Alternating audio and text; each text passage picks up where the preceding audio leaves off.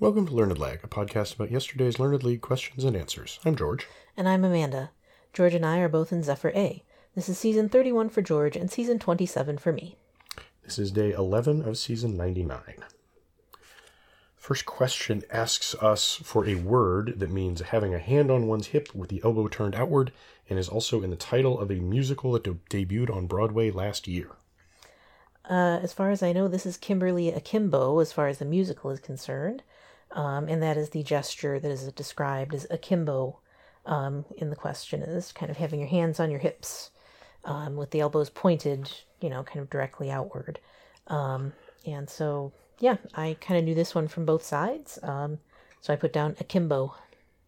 I knew that there was a musical with somebody's name, Akimbo, and I didn't remember what exactly the name was, but I knew that part, and that sure kind of matched what I seem to remember that word meaning.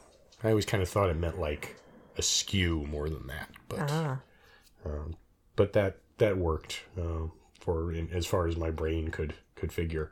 I think it's about a person with some kind of aging disease in the way that, like, Robin Williams had the aging disease, not in the way that actual people with progeria have it. Okay. So, it's an excuse for an adult to be in middle school, basically. Okay. I think. That is what I recall of it. I'm sure we'll get a national tour of it in the next 3 years or so. That would be nice. But yes, I also said akimbo. And that was the correct answer. Question 2 asks, what whole number circle of latitude a bunch of different cities sit on or near? And the key in this one was Kaesong. Mm-hmm. And I missed it.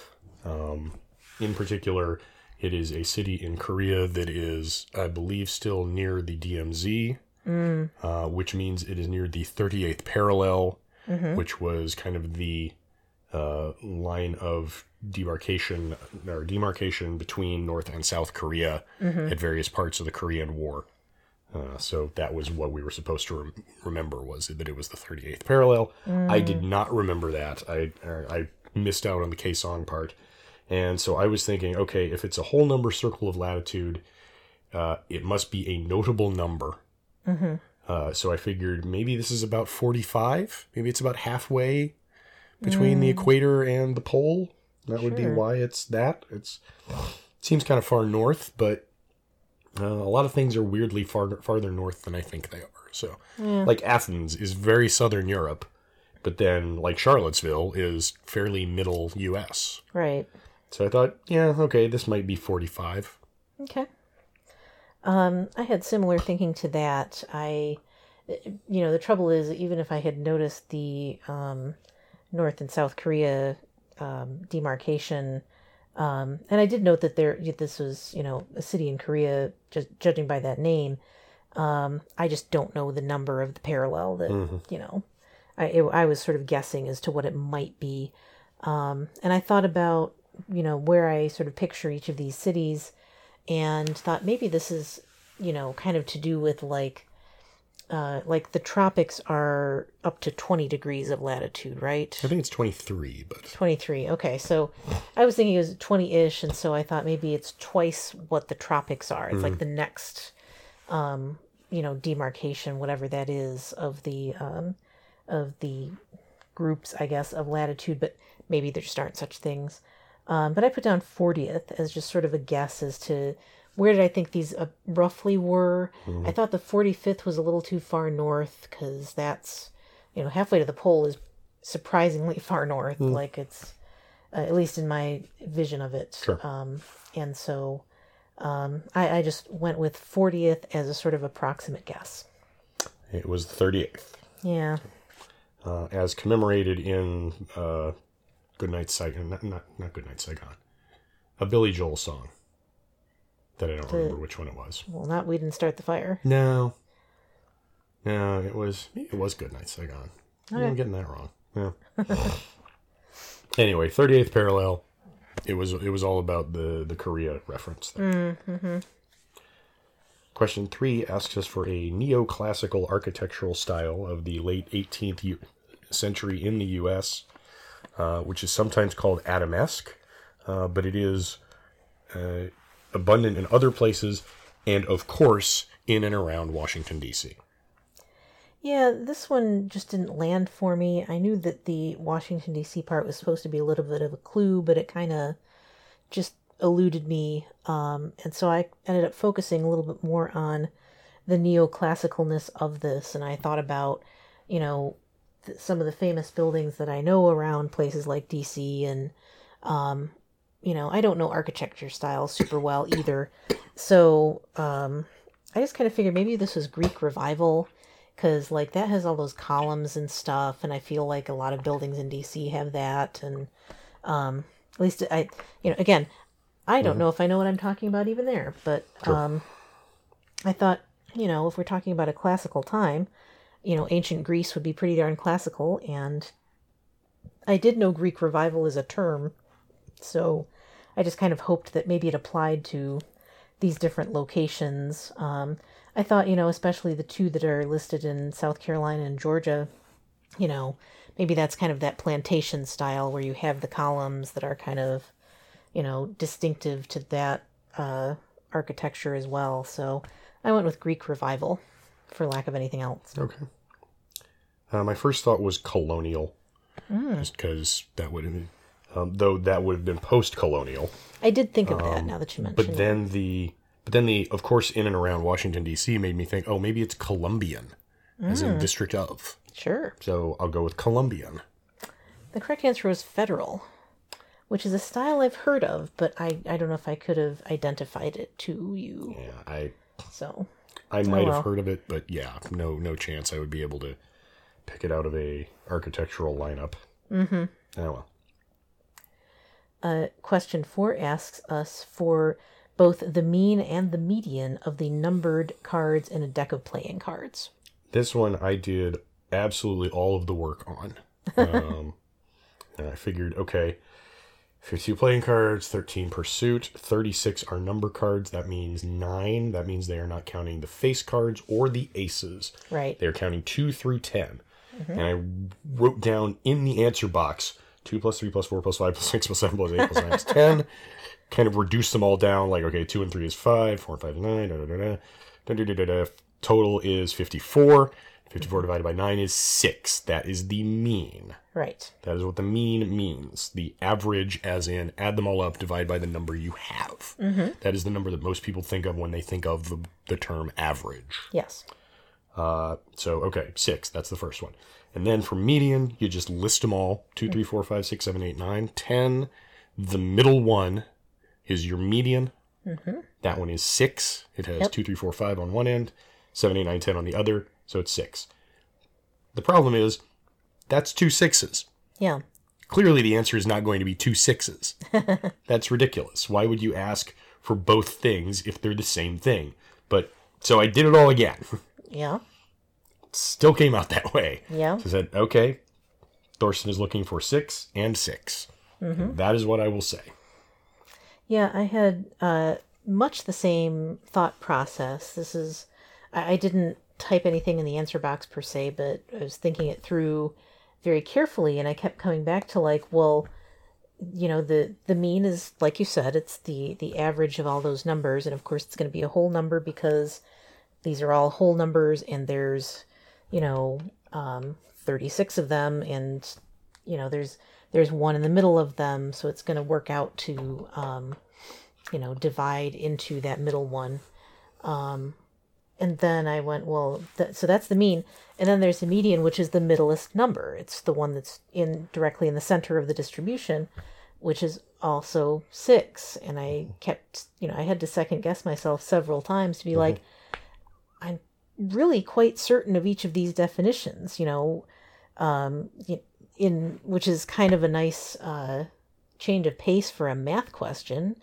And so I figured I had to kind of reason my way around that 2 answers thing by saying, if he said it was one answer, then it'd be giving away that it's the same number.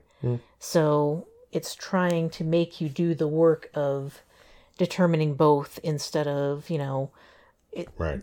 doing one or the other is almost the equivalent. And so, it's almost a reverse trick question in that sense or something. but any way I sliced it, I came up with 6 and 6. And so that's what I ended up putting down as well. And that was correct.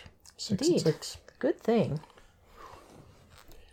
Question 5 asks us for a 70s horror film where Christopher Lee is the leader of an island pagan cult that offers a human sacrifice. Yeah, spoilers. Jeez. So this is a horror film from 1973. Do you know what year I was born? That one. 1973. So I was not watching any horror movies except, the Watergate hearings while I was being breastfed. So I just didn't know this one. I've heard of what the answer turns out to be, but I have never seen it. I couldn't tell you what the plot was. I